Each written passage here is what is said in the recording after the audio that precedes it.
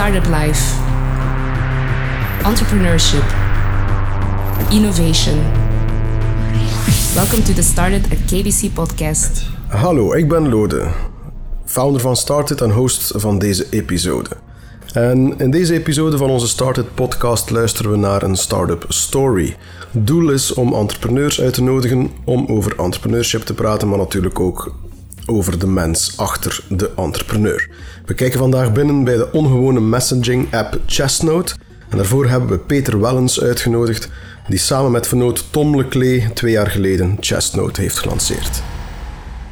Maar het verhaal gaat eigenlijk veel verder dan 2 jaar geleden. Want ik denk van, sinds wanneer zijn jullie in Started? Goh, we zijn in Started vanaf, denk ik, de winter van 2015. Ja, mooi. Dus dat is... Eigenlijk al dan waren ze er officieus binnen.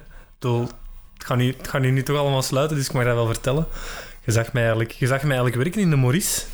Toen zijn we aan een babbel geraakt. En dan zei ik van, we willen ons binnenkort wel tot kandidaat stellen. Zei jij, we hebben nog wat ruimte. Zet u er allemaal al. Zet u er maar. Dus eigenlijk officieel in de zomer van 2016 zijn we toegetreden. Ja, dat was tof. Ja, ik wist dat niet meer. Ja. Ik weet wel dat we zo'n gesprek hadden in het begin nog, want ik vond de app Chestnode wel iets heel boeiend zo. Iets heel mysterieus, maar toen was dat nog een andere focus, hè? Absoluut, ja. Wij zijn op dat vlak een tekstboek start-up geweest. Maar vertel een keer waarover ging dat in het begin, Chestnode? Het begint eigenlijk al een serieus tijdje geleden. Ik denk dat dat 2006 of 2007 was. Waarin dat Tom, mijn vernoot, een aantal vrienden had verloren. En daardoor geïnspireerd was geraakt en ontroerd was geraakt door alles wat zij nog konden zeggen, alles wat zij nog kon achterlaten, dat nu verloren was geraakt. Hij had namelijk ook een aantal homevideo's opgenomen van onder andere die mensen. En hij wou daar een compilatie van maken voor een familiefeest later. Die mensen zijn dan komen te overlijden. En hij heeft niks met die beelden gedaan. Maar dus een combinatie van dat is toch niet juist om nu nog iets met die beelden te doen, iets uit respect. Maar toch ook het idee van, met technologie kunnen we veel meer. Daar kwam in zijn hoofd aan het idee van een soort future messaging app. Om uw erfenis, uw legacy, ze dat dan zo mooi in het Engels zeggen, te kunnen achterlaten naar toekomstige generaties. En daar is eigenlijk de kiem van wat Chestnode zou gaan worden ontstaan. En dan fast forward naar 2014. Dus een 7-tal jaar later. En dan riep hij mij bij hem een keer in het Felix Pakhuis. Dat was toen een bedrijf dat hij samen met zijn partner Ivo had opgestart. En hij zei, Peter, kijk, ik weet dat jij ook bezig bent als ondernemer in de techsfeer. Ik heb hier een idee voor een future messaging app. Wat denk je ervan? En het was niet zozeer de technologie, maar wel de passie en het verhaal erachter dat mij zo hard boeide. En wat ook wel interessant is, wat misschien nog niet veel mensen weten, is Tom is niet alleen nu mijn vernoot, maar is ook familie van mij. Ah, oké. Dus Tom is mijn onkel. Ah, echt? Wist je nog niet? Nee. Allee, jong. Dat heb ik je sowieso al verteld. Ja. Maar dus voor iedereen die luistert, het is ook een familiebedrijf, Chestnode. En het wilde eigenlijk lukken. In zijn generatie is Tom de enigste ondernemer van heel de familie. Echt? En in mijn generatie ben ik de enigste ondernemer. Dus ik voelde altijd al wel een zekere bewondering en een zeker respect voor Tom, die dan als enige van mijn onkels en tantes de stap naar richting ondernemerschap had genomen. Klinkt zo oud, man. Onkels en tantes. Onkels en tantes. Is zo oud niet, hè? Oh, nee, natuurlijk niet. Ik denk dat wij een 18 jaar schillen of zo. Ja. Maar dat is maar een cijfer. Dat voel ik helemaal niet in de samenwerking. Integendeel. Maar dus ik heb er altijd al wel, laten we zeggen, onbewust naar hem gekeken als voorbeeld en als inspiratie ook wel. Hè. Want hij staat natuurlijk ook een pakje verder in het ondernemerschap als mij. Dus toen hij met dat verhaal afkwam, dan was ik enerzijds verrast door de originaliteit ervan en door de vele mogelijkheden, maar ook geïntrigeerd, want ik wist dat hij als ondernemer al een aantal heel goede keuzes had gemaakt. En dus dat triggerde mij om er ook over te beginnen nadenken. En zo zijn we een aantal sessies beginnen doen, zo spontane brainstorm sessies. Want hij had toen een andere start-up, zeker? Ja. Startify, hè? Startify was een project dat ik toen met een kameraad en mede-ondernemer had opgericht in samenwerking met VOCA. waar dat we eigenlijk jonge creatieve starters die niks aan kaas hadden gegeten, van businessplannen maken, hè, die angst weet kregen van een Excel of die niet wisten wat een EBITDA was, om die eigenlijk wat te onderwijzen. En voor ons was het een hidden agenda om te kijken, als daar toffe projecten bij zaten, konden wij daar misschien ook in investeren en onze schouders onder zetten. Dat is een beetje seed capital avant la lettre, met veel minder seed capital dan een visie. Maar ik was ook nog zeker zoekende. Ik had een start-up in renewable energy gehad en een start-up in tech, in e-commerce. En ik was zoekende. Ik wist, ik wou verder ondernemen en ik wou iets doen dat creatief of digitaal was. En dan kwam Tom daar ineens met dat verhaal, om samen te vatten. Nu, in onze gezamenlijke brainstorm-sessies kwam er dan uit dat we veel meer dan tijd alleen wouden nemen. Ook locatie moest een onderdeel van uw bericht worden. Emotie, misschien zelfs het weer. Eigenlijk alles van externe factoren die een gesprek waardevol kunnen maken. Een gesprek bij zonsondergang met uw lief is veel plezanter dan een gesprek met uw leerkracht 11 uur 's ochtends op een maandag. Dat moet digitaal ook kunnen gedaan worden en we moeten die kracht eigenlijk aan de mensen geven. Ja. Daar is Chestnut uit ontstaan. Dus dat is een beetje de volledige origin story, zeg maar. Ik weet nog dat we toen het was in de Mauricebar hier beneden en toen we dan aan het brainstormen of zo, wat dat je dat allemaal zou kunnen gebruiken. Ja, absoluut. Ja, ik denk dat we toen ook nog hadden, dat het een originele manier was om het af te maken met je lief. Heel origineel, ja, inderdaad. Van, je zoals... aan de andere kant van het land en daar is kijk, Loden is verhuisd. En Loden staat daar dan onder de Brandenburger Tor op 11 juli, 20 uur 's avonds, en dan krijgt hij het bericht en dan staat er, het is af. Een video, als je dit leest, ben ik al verhuisd. Heb die kat meegenomen.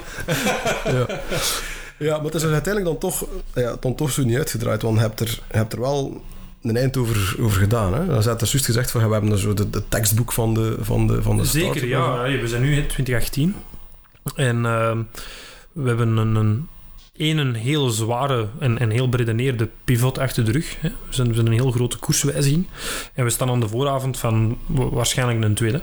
En waarom kwam het in de eerste? Waarop uitgekomen? Het is zo, om het echt gecondenseerd te vertellen, zijn we van het idee dat we samen hadden, we merkten dat we er allebei door geobsedeerd raakten en van we moeten hier iets mee doen. Nu, we onderzochten hoeveel het kostte om eigenlijk from scratch een app te maken. We wouden echt iets dat App Store waardig was, dat heel kwalitatief was. En dan zit je vaak aan bedragen met 5 nullen achter. Dus dat konden we zelf niet leggen. We zijn gaan zoeken naar klanten die dat een geloofsverklaring en een letter of intent wouden tekenen. Hebben die gevonden. Daardoor hebben we een eerste investeerder gevonden en zo is een bal aan het rollen geraakt. En ons initiële businessmodel was, we maken die applicatie, we zorgen dat we daar een community op krijgen, dat verschillende mensen eigenlijk puur door de emotionele waarde en de verhalende waarde ervan eigenlijk op die manier berichten beginnen te versturen. En dat zal interesse hebben voor evenementen en voor adverteerders. Dat was het plan. Dat was het plan. Dat was het plan en we hadden ook een aantal adverteerders en evenementen gevonden die dat onderschreven. Die zeiden, kijk, vanaf 2000 gebruikers is dit interessant, vanaf 10.000 gebruikers, 50.000, et cetera. Nu, wat is gebleken, en dat is iets dat eigenlijk algemeen geweten is, maar als ondernemer geloofde natuurlijk dat je het anders kunt en beter kunt en origineler kunt, dan een drempel van 5.000 gebruikers halen moeilijk is en boven de 10.000 zeer moeilijk. En wij zijn in ons eerste jaar na lancering zijn wij eigenlijk van 500 naar 10.000 gebruikers gegaan. Maar het jaar erop haalden we de 15.000 en was het moeilijk om die te houden. Met als resultaat dat de 20-tal klanten die we eigenlijk in die periode hadden, dat die weliswaar betaalden en dat we daar heel leuk en heel origineel projecten mee hebben gedaan, maar dat die vaak niet terugkwamen. Dat die het testen en zeiden, volgend jaar gaan we het misschien nog eens doen, voor 1 maand of 2 maanden. Dus wij konden daar aan de businesszijde konden we daar geen betrouwbare inkomstenstroom uit halen. En we hadden ondertussen wel een heel fijn en heel slim team rond ons heen verzameld. En die mensen, daar hebben we een verantwoordelijkheid naartoe. We moesten die betalen. We moeten zorgen dat die van hun job houden. Hè. En een zekere zekerheid en stabiliteit hoort daarbij. Dus toen hebben wij onze verantwoordelijkheid genomen en gekeken, kijk, hoe zorgen we dat we het verhalende gedeelte en het businessgedeelte toch bij elkaar kunnen houden. En die klanten waarvan dat we merkten dat ze echt wel enthousiast waren en die dan toch niet hun contract verlengden, daar zijn we mee gaan praten. Ja. Dus uiteindelijk is een rode draad door heel ons verhaal, en dat merkte nu eigenlijk al, is altijd de markt geweest. Dus door de markt in het begin te bevragen, hebben we onze eerste investeerder aan boord gehaald. En door de markt een tweede keer te bevragen, hebben we ontdekt van hoe moeten we eigenlijk gaan veranderen van richting. En het verhaal dat we hoorden was eigenlijk verrassend gelijkend bij heel veel verschillende partijen. Ze zeiden, kijk, beste Tom, beste Peter, we zijn zeer geïnteresseerd in jullie technologie, Maar het is voor ons gewoon niet aantrekkelijk. Het is voor ons niet sexy om ons publiek naar andere apps te gaan sturen. Om ons publiek te gaan verwateren. De aandacht van de consument vandaag is al zo sumier. Hè, omdat ze van Instagram naar Facebook, naar televisie, naar hun gsm fladderen. Wat gaan wij dan als groot merk nog eens zeggen van kijk, download er nog eens een extra app bij, want daar hebben we u iets te vertellen. Zeg je, Chestnot is interessant als technologie, maar jullie app als extra kanaal gaan we er gewoon niet meer bij nemen. Dat krijgen we niet verkocht aan onze marketingdirecteurs, aan onze communicatiedirecteurs. En nadat we dat een paar keer hebben gehoord, dan hebben we onze trots opzij kunnen zetten. En dan konden we eigenlijk met een geruster hart zeggen, wij transformeren van een appbedrijf naar een softwarebedrijf. En zijn we de technologie achter Chestnot, waar we dan op dat moment bijna 3 jaar heel aandachtig en heel gefocust op hebben gewerkt. Die technologie, dus die software, zijn we gaan productizen, zoals het dan heet. We hebben eigenlijk de blokkendoos waarmee dat Chestnot opgebouwd is, hebben we apart getrokken. En we zijn op dit moment bedrijven de kans aan het geven om met die blokkendoos zelf aan de slag te gaan. Oké, een beetje white label eigenlijk. White label, dat is exact. Ja, eigenlijk, het is meer API. En white label bieden we ook aan, waarin dat wij eigenlijk met die blokkendoos een app gaan bouwen voor bedrijven die een gelijkaardige functionaliteit als Chestnot willen aanbieden. Dus als je het nu in één zin moet zeggen wat dat Chestnot vandaag doet... Chestnot is een blokkendoos om contextuele features in je eigen applicatie in te bouwen. Slim. Voilà. Dank u, ja. Dat zal de tijd uitwijzen. Maar het heeft 3 jaar... Het is toch 3 jaar... Absoluut. En wat we ook niet mogen vergeten, en dat is iets waar ik heel trots op ben, is dat we in die 3 jaar wel met ons kernteam bijeen zijn gebleven. Ja. En dat een aantal van onze mensen, waaronder onze CTO Wouter, gigantische sprongen voorwaarts heeft genomen. Waaraan ligt dat? Waaraan wijt je dat? Waar mensen bij u zijn gebleven? Ik wil natuurlijk zeggen het fantastische team en het leuke management. Maar ik denk eerder dan dat Tom en ik begrijpen dat geld motiverend is tot op een bepaald niveau. Maar dat eigenlijk verantwoordelijkheid en ownership en eigenlijk mee een hoofdstukje schrijven in het verhaal dat we zijn aan het doornemen, dat veel belangrijker is en veel motiverender is. Hoe doe je dat? Ergens moet ik zeggen, je moet er ook geluk mee hebben. Om opnieuw het voorbeeld van Wouter aan te nemen. Hij was the right guy at the right time met de juiste motivatie en onze investering in hem is dubbel en dik correct gebleken. Dus ten eerste moet je mensen kunnen herkennen of weten te vinden die met die vrijheid en die verantwoordelijkheid om kunnen. We hebben ook met mensen samengewerkt die daarom niet minder goede werknemers zijn, maar die helemaal niet gebaat waren bij die een iets openere structuur, waarin wij zeggen van kijk, het moet gedaan zijn, maar gebruik je eigen aanpak. Zolang dat er kwaliteit is, mag van ons veel. Maar Wouter is zo iemand die eigenlijk met die vrijheid om kan en die gigantisch veel trots en veel plezier heeft in het leiden van ons technisch team op een manier die hij dat goed vindt. En eigenlijk, hij investeert heel veel research, heel veel van zijn tijd in het onderzoeken van hoe kan ik op een beste manier een team leiden. En dat zijn van die skills die eigenlijk Chestnot overstijgen, waardoor dat hij heel makkelijk mee die pivots kon doen. Hij was niet na 1,5 jaar een goede mobile app CTO. Hij was gewoon een goede CTO geworden. En nu, hij kon die pivot die wij op technisch vlak ook moesten bewerkstelligen natuurlijk, kon die met gemak eigenlijk doorvoeren in het team, omdat hij een aantal processen en een aantal manieren van werken had ingevoerd, waardoor dat team heel makkelijk en heel snel kon gaan. Ja, want dat is waar heel veel startups mee worstelen. Dat is het team. Hè. Zeker, want jullie hebben ook een kapitaalsronde gehad, of meerdere. Al 4 ondertussen. Dus waarbij dat je funding krijgt, mensen aanwerven. En dan zien we ook wel dat het soms wel gebeurt dat mensen door snel aan te werven de start-up team spirit verliezen. Hoe hebben jullie dat? Want vertel eens iets over die 4 kapitaalsrondes en hoe dat eigenlijk u gelukt is om mensen nu te blijven doen geloven. Want dat is ook ja, absoluut. En dat is eigenlijk mijn tweede punt rond. Waarom blijven mensen bij ons? Enerzijds denk ik dat de HR-cultuur heel goed zit. Anderzijds, in de kern is het verhaal van Chestnot niet veranderd. En spelen wij, denk ik, op een basisbehoefte van de mens in, die de mensen die bij ons werken ook persoonlijk echt hard aanspreekt. En je kunt werken bij een elastiekfabriek En zeggen, ja, goh, dat is een job, maar maak ik de wereld een betere plaats? Goh, ja, er zijn meer elastiekjes. Nu niks om daar slecht over te zeggen, we hebben dat nodig. Maar bij ons is er een niveau van zingeving in. Dat is wel onze investeerders, als onze werknemers, als mijzelf en ons management. Eigenlijk elke dag erin doen geloven. We hebben het gevoel van, onze missie is hier nog niet uitgespeeld. En dat is dat contextuele, dat menselijk maken van digitale communicatie. Goed, om op uw vraag te antwoorden rond investering, ook daar, ik ga daar eerlijk in zijn, dat is een combinatie van voorbereiding en geluk. Dus we wisten door onze gemeenschappelijke ervaring, ik heb vooral een financiële achtergrond, voordat ik in het ondernemerschap zat, wisten we op tijd dat we bepaalde middelen gingen nodig hebben, als we de koers die we waren aan het varen, wou we blijven varen. Dus zijn we op tijd beginnen voorbereiden. En ja, dat is de klassieke weg. Hè. Je maakt presentaties, je zorgt dat je visie, je missie, je team, je product, je sales funnel goed in beeld is. Dat mensen op een paar minuten snappen waar je mee bezig bent en wat hun mogelijke return kan zijn. En we waren dat aan de grote klok aan het hangen, via de kanalen van Startit, IMEC, en ook onze eigen netwerken van onze eigen ondernemerservaringen eigenlijk aan het verspreiden. En zo is het dan terechtgekomen bij de juiste mensen. Is achteraf gebleken. En hebben we dan de middelen gehad om verder te gaan. En naast die middelen ook leden van de raad van bestuur, die ons om de 3 of 6 maanden een keer op ons vingers tikken of een keer kijken van, zijn we nog wel bezig met waar je moet bezig zijn en waar zijn nu uitdagingen. Want dat wil ik ook wel zeggen, bij ons zijn alle investeerders ook mensen die in onze raad van bestuur iets te zeggen hebben. Dus laat ons zeggen, dumb money of silent money hebben we tot nu toe niet aangenomen. En ik denk dat dat voor een start-up in onze fase, van onze kaliber, ook altijd de juiste keuze is geweest. Maar ik denk dat dat heel belangrijk is voor elke start-up uiteindelijk. Ja, om zeker om de raad van bestuur samen te stellen, die bestaat uit het juiste profiel. Ja. En hoe hebben jullie die samengesteld? Is dat enkel degene die geïnvesteerd hebben, of hebben er ook nog andere profielen gezocht die... Wij hebben geprobeerd om een adviesraad erbij in te stellen.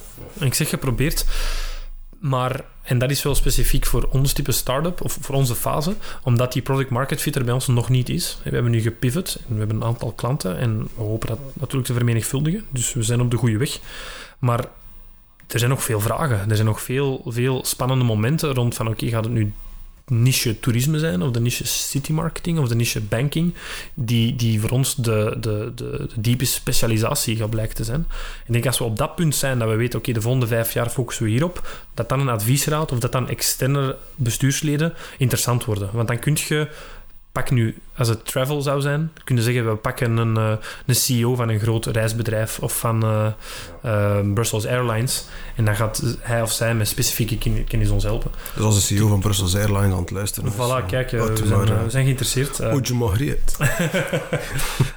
Maar, en nu, en om heel cru te zeggen, wij willen mensen in onze raad nu, die weten dat we met hun geld aan het ondernemen zijn ook. Tom en ik hebben ook geïnvesteerd. Laat dat duidelijk zijn. We verwachten dat niemand er geld in steekt om ons te depaneren, zeg maar. We hebben altijd mee geïnvesteerd in de rondes die we gedaan hebben. Naar ons eigen vermogen toe. Maar ik vind het wel fijn dat de mensen die met ons in de raad meezitten, dat die allemaal iets te bewijzen hebben, iets te verliezen hebben, als het ook slecht gaat. Dus een onafhankelijk lid is voor ons nu nog niet zo aan de orde, denk ik, omdat zij, of we nu falen of slagen, er nog niet zoveel van voelen. Dus dan heb ik liever voor de beperkte plaatsen die we hebben, dat het mensen zijn die er nog eens een extra reden voor hebben om het goed te laten gaan. Ja, dus eigenlijk mensen die hun eigen geld en ook een beetje smart money. Smart money, absoluut. Ja. Vooral erin steken. Heb je ooit al een keer een lastig ontslag gehad? Zowel in het bestuur als in team?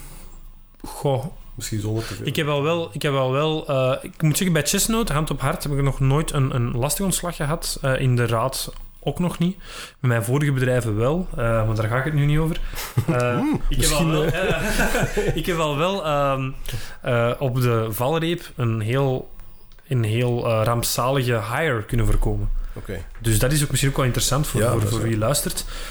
Altijd referenties checken. Het is zo makkelijk, en ik betrap mezelf er ook al op. Ik heb in de loop van mijn carrière misschien al 100 mensen aangenomen. En ik check bijna altijd referenties. Maar 1 keer bij Chestnut heb ik het eens niet gedaan. Of bijna niet gedaan. En op het laatste moment wel. Zag ik op LinkedIn van... deze persoon heeft een gemeenschappelijke connectie met mij. Ik ga toch die gemeenschappelijke connectie een keer aanspreken of eens bellen. En dan hoorde ik van... Peter, nee, doe het niet. We hebben daar dit mee meegemaakt en dat meegemaakt.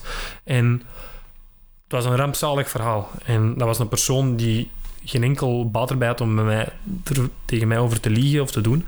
Dus ik heb eigenlijk op de valreep dat contract nog in stukken kunnen scheuren en zeggen, nee, we gaan het toch niet doen.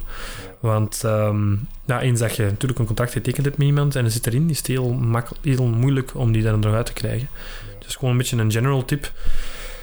En we hebben het er juist ook al over team. Team is superbelangrijk, maar ene stoorzender heeft meer slecht effect dan het goede effect van iemand die het goed doet.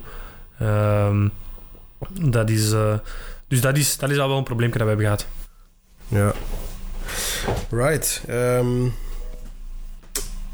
Team is inderdaad een van de lastigste dingen. Een ander stuk is een go-to-market, waar dat je soms te snel, te traag kunt zijn op de markt. Wat is jullie ervaring daarmee? Ja... Wij zijn daar zeker niet te snel mee. Ik denk... Maar jullie hebben veel getest wel, hè? We hebben veel getest. Soms ook achteraf gesproken, soms wat te traag. Misschien te Belgisch. In België meeten heel graag, vergaderen heel graag, praten heel graag met start-ups. Zeker, ik denk dat ik in mijn carrière bij Chestnode nu al 10 innovation managers heb gesproken en dat er maar één is die effectief innovatie kan tewerkstelligen.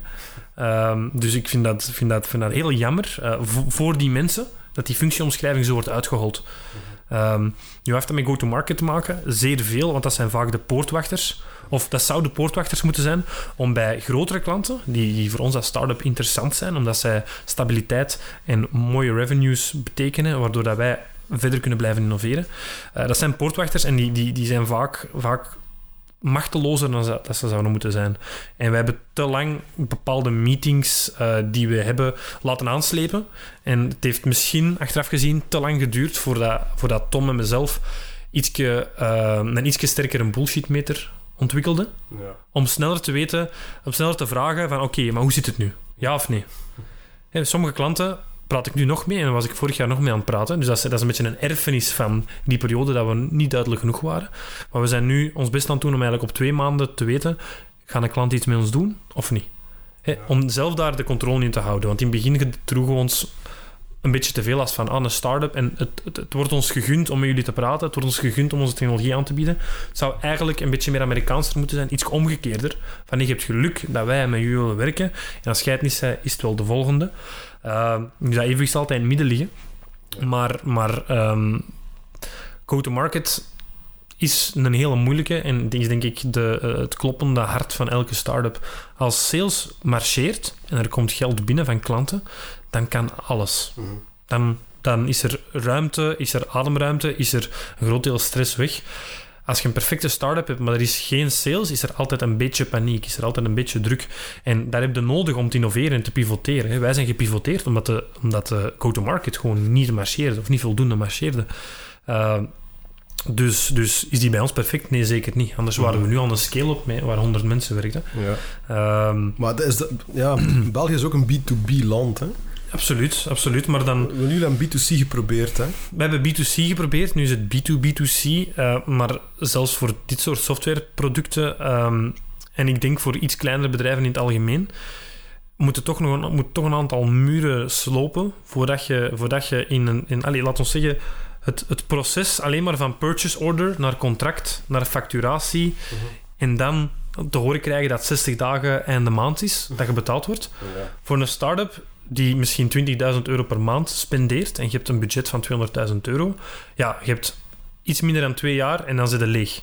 Als je dan een klant hebt die ja zegt en door heel dat proces loodst en je krijgt pas na 10 maanden pak €20.000, ja, dat is killing, hè? Ja, dat is killing. Dat is een killer. Veel grote bedrijven beseffen dat niet, dat ze op die manier een start-up kunnen kapot bestellen. Ja, maar veel bedrijven behandelen u qua prijs als het bedrijf dat je zei. Klein, jong, risicovol. En daar gaan wij dan niet mee. Dan oké, we snappen het, dat is risicovol, je krijgt korting, of we doen een trial, of dit en dat. Dus je zit daar redelijk in. Maar ze behandelen nu qua het betalingstermijn dan wel als een van hun klanten een ander miljoenenbedrijf. En ja, dat is heel moeilijk om in een soort kader te gieten. Te zeggen van, als een bedrijf zo jong is, moet het sneller betalen. Ja, natuurlijk, ik ben betrokken partij, natuurlijk zou ik dat graag willen, maar ik kan alle argumenten tegen, kan ik ook heel makkelijk oproepen. Want wat als wij als bedrijf niet stabiel blijken, of wat als wij als bedrijf failliet gaan, of onze beloftes niet kunnen nakomen, dan heeft zo'n mastodont maar een keer te veel geld betaald. Dat is allemaal niet gemakkelijk, maar in die omgeving eigenlijk je product market fit vinden, dat is die beroemde Valley of Death, waar elke start-up door moet. Ja. En wij zijn op dat vlak een survivor. Ik ben daar trots op mijn team. Samen met Tom en het team hebben wij zowel investeerders als klanten kunnen overtuigen om ons op tijd zowel financieel als commercieel te ondersteunen. Daar ben ik heel trots op. Wij zijn daarvoor moeten transformeren. Maar ik kan mij voorstellen dat als je in een hardware start-up zit, of in een start-up waar dat er niet, zoals bij software, lage investeringskosten zijn. Ja, als je panden hebt gehuurd, als je productielijnen hebt geïnvesteerd, en dan dringt zo'n pivot zich op, dan zit je wel met een gat van een paar €100.000 en dan is dat moeilijker. En dan begrijp ik dat er van de start-ups die starten, dat er na 2 jaar, 70-80% niet meer bestaan. Ja. Dus wij zijn nu die grens over, wij bestaan nu 3 jaar enzovoort. En wij kunnen nog wel een tijdje verder, gelukkig. Maar ik besef dat de strijd nog zeker niet gestreden is. Wat zou je advies zijn naar corporates? Maar weet, wij zijn nu ook met corporate venturing bezig. Tuurlijk, ja. Al een jaar. En wat we nu bijvoorbeeld in maart op South by Southwest gezien hebben, is dat grote corporates... zoals een Shell bijvoorbeeld, maar of Google zelf nu ook. Maar dat zij een soort departement, of dat klinkt ook zo corporate. Maar in ieder geval een soort innovatiedepartement opricht met eigen budget, een eigen beslissingslijn, direct report aan C-level. Mensen die iets gedaan krijgen. Ja, mensen die iets gedaan krijgen, meestal zelfs ook gerund door een serial entrepreneur. Ja, mijn advies aan corporates daartoe. Ik denk dat tweeledig is. Ik denk enerzijds zorg snel genoeg voor financiële zuurstof. Doe je goed draait of keert, een start-up of een scale-up ook, die doet je veel meer plezier met de factuur op tijd te betalen of vroegtijdig te betalen dan dat je dat met een grote klant doet. Doe je het ook draait of keert, als je stress reduceert bij zo'n start-up, dan gaan je resultaten verbeteren. Het is een blijk van vertrouwen en het geeft operationeel ruimte. Dus dat zou sowieso het eerste zijn. Dus vind een manier om dat proces te verkorten. En ten tweede, wees heel duidelijk in wat je wilt kopen. Er zijn een paar bedrijven die dat eigenlijk heel goed doen, die heel goed van start-ups kopen. Wat zij eigenlijk zeggen is, zij zeggen van wij hebben dit nodig. Wij hebben innovaties nodig rond personeelsbeleid, innovaties rond smart city. Kun je een voorbeeld noemen? Etcetera. Ja, natuurlijk. Onlangs bijvoorbeeld hebben we bij Antwerpen, bij de Digipolis, bij de stad, een aantal vragen rond van, kijk, wij willen met Smart City hittegolfdetectie aanpakken, of wij willen Interconnected City aanpakken. Dat is heel interessant. Ik krijg zoiets binnen en ik weet, daar moet ik wel op solliciteren, daar moet ik niet op solliciteren. En zij doen een aantal pitchmomenten en eens als je daar afvalt, weet je, ik moet er geen tijd meer in steken. Mm-hmm. Als je erin zit, dan weet je van, oké, ik ga er nog een beetje op verder. Maar omgekeerd, als er een soort van cultuur is van, wij kopen van start-ups, kom maar een keer pitchen, dan kun je vertrokken zijn voor 10 maanden meeten en uiteindelijk nog niet echt goed weten wat hebben ze nu eigenlijk nodig. Wij hebben dat ook bij KBC zelf eigenlijk op een heel leuke manier kunnen doen. Wij wisten redelijk snel dat we in de werkgroep mobile apps iets konden doen, zeker na onze pivot. En ze zijn daar heel concreet over user stories gegaan. Van, kijk, wij willen dat onze gebruikers dit en dit en dit kunnen. Kan Chestnut daarvoor zorgen? Ja, oké, prima. En dan zijn we in een administratieve molen geraakt om tot contract, et cetera, te komen. Ik zeg niet dat dat de heilige graal is om te doen, maar eigenlijk duidelijkheid plus financiële zekerheid, dat zijn toch 2 dingen die je als corporate moet begrijpen. Dat biedt gigantisch veel comfort aan een start-up en hij zal je dubbel en dik terugbetalen, want wij zijn gefocust op 1 of 2 dingen, heel intensief, terwijl jullie als groot bedrijf zijn op honderden dingen gefocust met alle verschillende departementen. Ja, het is soms niet de indruk dat veel corporates ook eigenlijk beter wat meer huiswerk op voorhand maken voordat ze naar start-ups... Ja, maar ik begrijp dat soms ook niet... Soms gaat dat ook niet, hè? Soms weten ze het ook niet. Nee. En ik ben eigenlijk helemaal niet tegen de trend dat innovatie wordt geïmporteerd. Of dat er acqui-hires worden gedaan. Hè? Dat bedrijven innovatievere bedrijfjes kopen. Niet per se voor de technologie, maar wel voor de mensen die erin werken. Ik vind dat geen slechte trend. Dat is een heel goede manier om innovatie te importeren. Maar zolang dat de mensen aan boord blijven. Zolang dat de mensen aan boord blijven, maar dat is dan vaak een onderdeel van het contract. Hè? Dat is een conditie ervan. Ja, moeten ze hun huiswerk doen? Ik denk het wel, maar ook dat onderscheidt weer een goede innovation manager van iemand die een titel niet begrijpt of niet waardig is. De goede innovation managers waar wij mee gepraat hebben, die wisten heel goed wat wij deden. Die gaven ons advies over hoe dat we ons aanbod beter konden afstemmen op de corporate die ze representeerden. En die waren, en nog belangrijker, die waren met ons duidelijk over wat we zowel financieel als commercieel konden verwachten. Wij hebben zelfs iemand gehad die ons heeft geholpen met onze prijszetting, terwijl we met hem waren aan het verkopen op een manier dat ik dacht, ja, die is hier niet gewoon de prijs aan het afromen. Hij is echt aan het kijken, dit is iets dat zou werken voor ons. En ja, dat heeft ons heel veel plezier gedaan. Ja, we hebben dat ook al gehoord als start-ups soms de neiging hebben om echt te goedkoop te gaan, waardoor dan een corporate het gevoel heeft van, ja, maar voor die prijs kun je nooit service bieden als er echt iets fout gaat. Dus je kunt toch... Ja, dat is heel een belangrijke. Pricing-strategie is denk ik een van de belangrijkste dingen die een start-up moet doen. Zeer moeilijk. Want als je te duur bent, als het te duur wordt ervaren, dan is je kans verkeken. Maar effectief, als je een te goedkoop traject dan wel hebt en je moet opleveren, dan is het een slecht verhaal voor allebei. Ja, voilà. Het is dat is ook misschien een tip naar corporate toe. Hard op hard spelen, dat gaat met grote leveranciers. Maar het kan wel eens in je eigen vel snijden zijn als je zoiets doet met een start-up. Ja, inderdaad. Dat is van een andere kant bekeken in ieder geval. Ja, absoluut. Herinnerde u uw eerste sales nog? Een allereerste sales? Met Chestnut? Nee, gewoon als ondernemer. Als ondernemer? Mm-hmm. Ja, absoluut. Dat was ook direct de genesis van mijn eerste bedrijf. Mijn allereerste sale was eigenlijk het presenteren van mijn thesis voor de raad van bestuur van Electrawind. Dus dat bedrijf bestaat nu niet meer. Nee, het was in Oostende zeker? Ja, in Oostende. Ja. Dus ik was op dat moment aan het werk bij PricewaterhouseCoopers als financial consultant. Ja. Een job die ik graag deed. Maar ik had altijd wel met een aantal kameraden gezegd van ja, de ondernemerschap, dat is toch wel iets en we moeten zien als we ideeën hebben. Dus we gingen vaak op café dan zo en zeggen van wat gaan we maken en welk bedrijf gaan we opstarten. Maar er kwam nooit iets uit de bus en uiteindelijk allemaal bij de Big Four aan de slag gegaan. Hè. Allemaal handelsingenieurs, allemaal naar Deloitte, Ernst & Young, PwC en KPMG. En ik word na een paar maanden ineens gebeld door mijn promotor. En die had als promotor het werk van mij en een goede kameraad van mij, Michiel van Oven, overzien.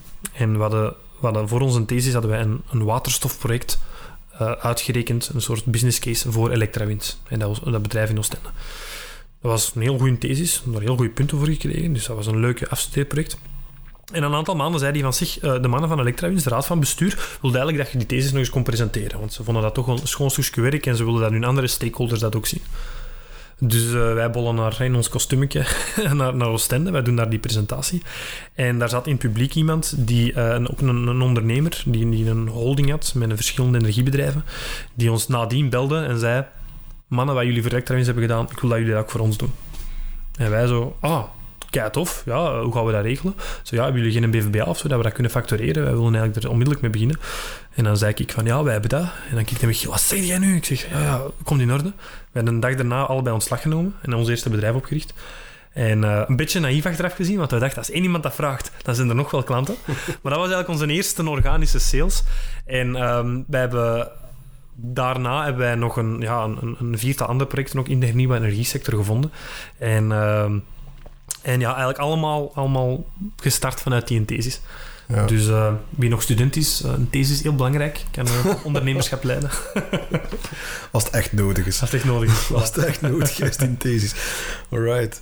We hebben al zo een paar keer gezegd van, ja, met mijn vrienden, het ondernemerschap zat erin, maar Hans in het begin zei van, ja, nog bij Tom, nog bij u. Zat daar een soort context van ondernemerschap rond jullie? Van waar is dat dan? Ik kan... Voor Tom kan ik niet spreken, maar ik weet zeker dat hij is een heel ambitieuze persoon. Dus dat bewonder ik ook aan hem. Tom geeft mij altijd het gevoel van, we komen er wel uit. Hè, als we de kalmte bewaren en als we goed nadenken. Voor mij kan ik zeggen dat eigenlijk een generatie heeft overgeslagen. Dus het was vooral mijn grootvader, die een beetje als pater familias, langs de Wellenskant, altijd een grote indruk op mij had gemaakt. Dat was bij ons, meneer dokter. Dat was een dokter. Die deed heel veel voor charity, voor het goede doel. Dat was een heel bedreven belegger. Dus die had eigenlijk ook gezorgd voor... langs de kant van de familie, dat wij nooit in tekort kwamen. En dat was als ik het verhaal van mijn vader kon geloven, altijd een voorbeeldige student geweest. Mijn ouders zelf... mijn vader werkt bij Total, bij de logistiek. Mijn moeder is een verpleegster. Dus het zijn geen ondernemende mensen van thuis af. Maar het was altijd wel van, kijk, de Bompa heeft goed voor de familie gezorgd, dus we moeten zorgen dat we daar een voorbeeld aan nemen. En hij heeft mij als klein manneke altijd een grote indruk gemaakt. Dus dat is eigenlijk begonnen met goede punten willen halen, dat een Bompa trots was. Tot dan in de universiteit beseffen dat je eigenlijk twee dingen kunt doen. Je kunt iemand helpen zijn droom te verwezenlijken, dat is een heel mooi doel. Of je kunt achter je eigen droom gaan. Dat was voor mij zo het verschil tussen, je bent een werknemer in een bedrijf waar je in gelooft, of je bouwt je eigen bedrijf en je zorgt dat je mensen kunt motiveren om samen met u daarin te gaan. Ja. En toen dat... Dus ik heb mijn eerste stappen in het ondernemerschap gezet. Maar toen dat dan Tom mij contacteerde, dan was het onbewust bij mij dat wel zo'n puzzelstukje dat in elkaar klikte. Zo van, kon het ook anders? Dat wij samen een keer gingen konkelfoezen over iets. En als dat er dan altijd niet iets uitkwam of niet, dat voelde gewoon correct voor mij. En wat vond een Bompa van de ondernemers? Hij heeft het jammer genoeg niet meer kunnen meemaken. Nee, maar hij heeft wel geweten dat ik, zowel in de middelbare als in de universiteit, dan mijn verantwoordelijkheid nam en probeerde goed te studeren. Maar het was... deze zaak, ik kan hem niet meer meenemen, maar... ik denk dat hij het wel had goedgekeurd. Hij was misschien een Chestnut-user. Voilà. Who knows? Ik ken nog zo'n aantal andere van die vraagjes om af te sluiten, want ik denk dat we bijna door een tijd zijn. Zou je ooit terug bij een werkgever vast contract tekenen? Ik denk het wel. En ja, voor hoeveel seconden? Ik ben daar van standpunt wel in veranderd. Ik denk dat als je mij dat een jaar geleden had gezegd, had ik heel resoluut nee gezegd. Maar door met Chestnut ook door die verschillende fasen te gaan en te zien hoe dat eigenlijk dat core team bij elkaar blijft, besef ik dat toch belangrijker is waarom dat je werkt dan in welke omstandigheid dat je werkt. Ik vind het zeer fijn om als zaakvoerder samen met Tom Chestnut te leiden. Ik ben daar trots op, ik vind dat heel spannend. Maar ik kan me heel goed voorstellen dat ik op een bepaald punt in mijn leven een missie ontdek of een bedrijf ontdek waar ik mij ook 100% achter zie steunen. En als dat dan is dat ik voor een CEO werk of voor een andere baas, dan waarom zou ik het dan niet doen? Ja, maar de missie van het bedrijf is dan wel prioritair. Absoluut, ja. Dan ga ik het voor mij niet om meer geld te verdienen, of voor betere voorwaarden, zou ik niet het ondernemerschap inruilen voor werknemerschap. Niet enkel daarvoor. Ja. Maar het is eigenlijk omgekeerd. Ik zou wel van ondernemer naar werknemer gaan als ik iets vind waar ik heel hard in geloof en ik het gevoel heb, stel dat binnenkort Chestnut heel goed draait en ik het gevoel heb van, kijk, ik kan mezelf hier overbodig maken, kan ik met heel veel trots zeggen, ik sta daar af en ik ga misschien in loondienst bij een ander bedrijf dat nog een weg moet afleggen. Ja. Evengoed start ik een nieuwe venture op. Hè. Maar als je bij zo'n bedrijf werkt, dan kun je ondernemend zijn. Hè. Dan kun je ook ondernemer zijn. Ik neem maar ook een beetje een voordeel aan dit dat jij hebt gedaan, met Katrien ook. In principe zijn jullie ondernemend als intrapreneur aan de slag gegaan. En dat is misschien nog een accurater antwoord langs mijn kant. Ik denk, ik zou die stap kunnen zetten en iets sneller als het over een intrapreneurpositie zou gaan. Als het zou gaan van, je zit eigenlijk in een soort aparte business unit en je kunt met iets minder bureaucratische bindingen iets gaan realiseren. Lijkt me wel heel tof. Je kunt wel iets realiseren, ja. Dat is wel belangrijk. Alright, dan...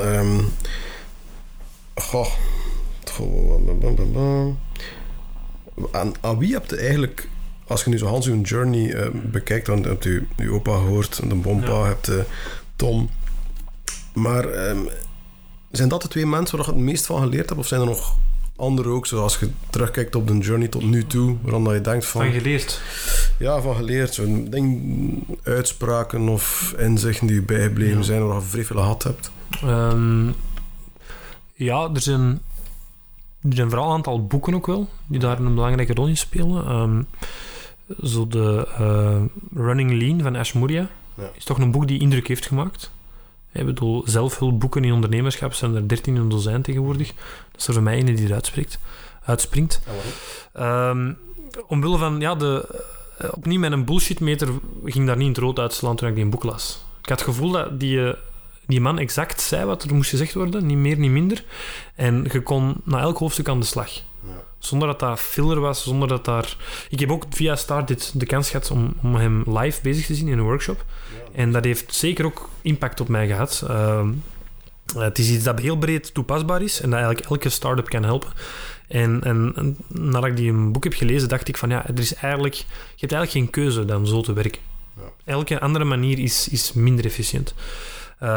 Anderzijds is een boek The Chimp Paradox van, denk Steven Peters. Ook een boek die gigantisch veel impact op mij heeft gehad. En dat gaat dan niet zozeer over hoe berunde een bedrijf, maar dat gaat over hoe runt je jezelf. Uh-huh. Dus eigenlijk een psycholoog die een boek heeft geschreven over hoe dat je hersenen eigenlijk werken. En dat helpt u nadenken over uw eigen handelen, uw eigen denken. Ja. En als je jezelf begrijpt, uw eigen emoties, uw eigen motivaties en uw eigen handelingen, dan pas kun je eigenlijk ook pretenderen dat je anderen kunt helpen. En vaak als je jezelf al kunt managen, is 90% van managing others ook al gedaan. Ja. Want vaak ligt het probleem niet bij anderen, maar bij jezelf. Ja, heb jij werknemers die niet goed presteren? Kijk eerst eens wat je zelf anders kunt doen. Misschien zijn je verwachtingen niet correct. Misschien behandelt je ze niet correct. Misschien heb je een verkeerd profiel op een verkeerde functie gezet. Dat is ook een beetje de gist van die boek. Van kijk, wij zijn als mensen imperfect.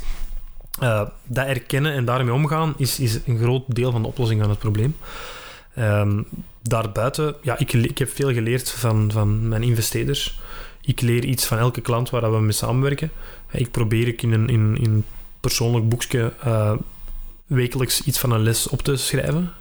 Dat wordt elke week moeilijker. En dat vind ik ook goed, omdat bepaalde lessen komen terug. En dan weet ik, oké, die zijn echt waardevol. Zo eentje die echt heel vaak terugkomt is van...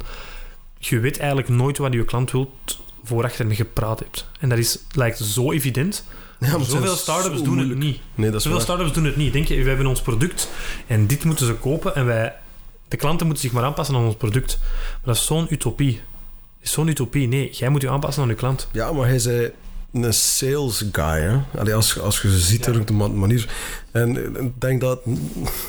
Soms denk ik zo dat het geloof in het product daarom niet altijd de overhand heeft, maar een beetje de schrik om te praten met mensen. En om die een stap te zetten naar iemand die misschien kritisch is. Ja, het is uw babykin inderdaad. Ja. Geef aan iemand anders en ze, wat vind jij ervan? Ja. Dat is waar. Maar ook dat komt in die lean startup dus voor. Hè? Die zeggen van, kijk, bouw niet met je eerste geld dat je krijgt van een investeerder een volledig af product en gaat dan naar buiten. Nee, bouw de MVP. En een MVP is dan echt gedefinieerd als de allerkleinste versie van je product waar je geld voor durft te vragen. En dat kan met plakband en stokken aan één hangen. En ziet dan wat de reactie is. Ja. En ze kunnen ofwel zeggen van, goh, als dat wat meer afgewerkt is, heb ik interesse. Ofwel zeggen ze, oh nee, je bent helemaal fout bezig. En dan gaat het blij zijn dat je er maar zo weinig moeite in hebt gestoken. En ik wil hier nu niet gezegd hebben van, uw product moet veranderen voor elke klant, helemaal niet. Maar uw verhaal of de noden die je pretendeert of die je denkt op te lossen, die moeten wel afgestemd zijn op uw verhaal. Want als je bij zo'n spreken Red Bull verkoopt, bij de ene gaat je zeggen van, dan ga jij veilig op reis kunnen gaan. Is het over veiligheid? Van, neem er zo 2 mee als je met je kinderen gaat reizen. En bij de andere gaat het over energie. Mm-hmm. Het is nu een eerste voorbeeld waar ik aan denk. Maar als je daar 1 lijn voor hanteert bij alle doelgroepen, dan gaat je eigenlijk bij niemand echt aanspreken. Ja. Dus zeker in het begin je hebt de luxe als start-up, dat heeft de Gary Vee nog gezegd tegen ons. Je hebt de luxe als start-up dat je tijd hebt. Ja. Je hebt tijd. Wij hebben tijd. We hebben nog geen 20 klanten die aan onze armen zitten te trekken. Dus wij hebben tijd eigenlijk om onze salesaanpak te personaliseren voor elke klant. Ja. Maar we moeten het ook doen en durven. En ik ben zeker niet degene die het altijd juist doet. Maar ik weet wel dat samen met Tom we dat proberen. Wat zijn zo de coolste dingen die je aan Started hebt gehad? Ja, we hebben nu... Het is stoeftijd. Dat is stoeftijd voor Started. Ja, nee. Wees gerust. Nee, het is... Dood eerlijk, het is de moment. Dood eerlijk. Ja, op nummer 1, en dat is gewoon onwaarschijnlijk cool, de kantoorruimte die we hebben kunnen gebruiken. We hebben het zotste zicht op Antwerpen qua skyline. Dat ga ik nooit vergeten. We zitten op 18e verdiep, dat was fenomenaal. En dan eigenlijk op de gelijke plaats daar op nummer 1, de mensen in het netwerk zijn echt allemaal goede vrienden geworden. Toch zeker de diehards. Je hebt altijd, dat weet je ook, mensen die erbij komen en die zie je dan nooit meer en dat verwatert. Maar zo de echt ondernemers die jullie hebben binnengenomen, je trekt u aan elkaar op. Wij hebben ook zo een groep, de Torenvalken heette die, en wij spreken regelmatig af. Wij helpen elkaar. Dat zijn al afsplitsingen gekomen van Started rond, we gaan founder dinners doen. En dus ja, om het met een cliché te zeggen, de community die jullie hebben opgebouwd, door jullie gunnen ons heel veel. En dat creëert een cultuur van wij die anderen heel veel gunnen. Ik ben zelf nu ook mentor van 3 start-ups geworden, heel organisch, omdat ik zelf die mentorship ook heb ontvangen in het begin. Dus zo die pay it forward zit er zeker in. Daarnaast zaken zoals Demo Day, gratis evenementen, gratis coaching, op een heel vrijwillige basis. Dat vind ik ook wel heel belangrijk. Er zitten weinig verplichtingen achter. Het is eerder van, kijk, het is er, maak er gebruik van. Dat vind ik fantastisch. En ook de manier waarop jullie eigenlijk met die ongedwongen aanpak toch de grootste incubator, denk ik, zijn geworden van Vlaanderen. Of van België. Die cijfers heb ik nu niet. Vind ik wel tof. Allee, het is echt een kwaliteitslabel geworden. Mensen herkennen het. Als we zeggen, we zitten bij Started, is het oké, tof. Het is een beetje zoals ook bij IMEC zitten. Ook IMEC is ondertussen echt een kwaliteitslabel geworden, dat we met heel veel trots op onze website en op onze presentaties zetten. Dus het is dat. En nog een ander secundair effect is ook de toegang tot talent.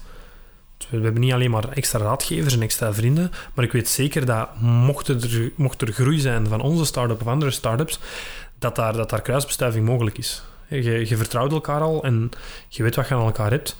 Ik weet bijvoorbeeld dat er briljante programmeurs zoals Rutger Bevers hier zitten. Schitterende verkopers, Dries Hendricks. Dat zijn nu de 2 conversation starter guys die bij ons op Verdiep zitten.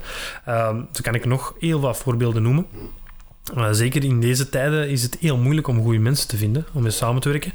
En door zo'n echte community te creëren, op een ongedwongen manier, heeft Started daar wel toe bijgedragen dat netwerk ontstaan is. Ja. Ik denk zeker dat jullie het hebben gecreëerd, waar dat dan in de 2e lijn en 3e lijn nog uitdijningen van te zien zijn. En al dat niet onzichtbaar.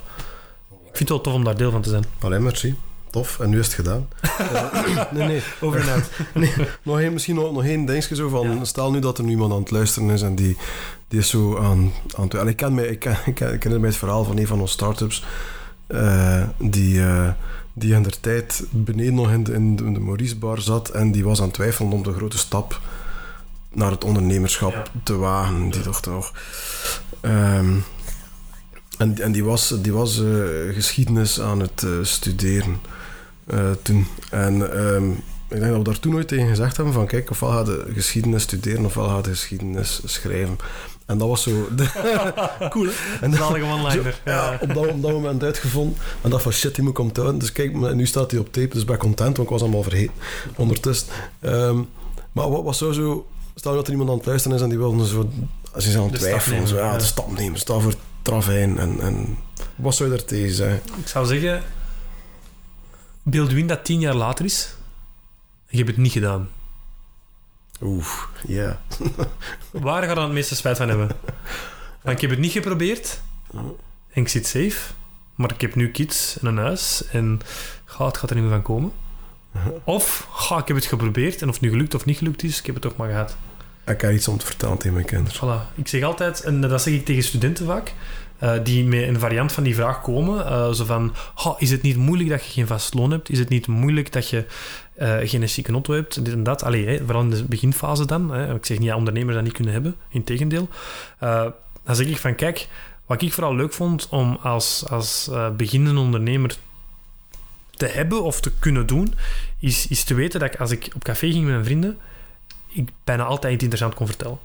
Want wat wij heel normaal vinden, is voor mensen die als werknemer werken vaak heel avontuurlijk en heel interessant. Ja. En dat werkt verslavend op den duur. Je gaat dat tegenkomen, je moet dat zelfs niet opzoeken, maar als je het een beetje serieus aanpakt, dan gaan die pivots er komen. Dan ga je een keer aan bras hebben met een investeerder of ga je een keer een klant moeten verrassen en dan ga je een keer een mishire doen of juist een hele goeie en dan komt die netwerken terecht en dat is heel fijn. Ondernemen is een beetje de avontuurlijke variant van werken.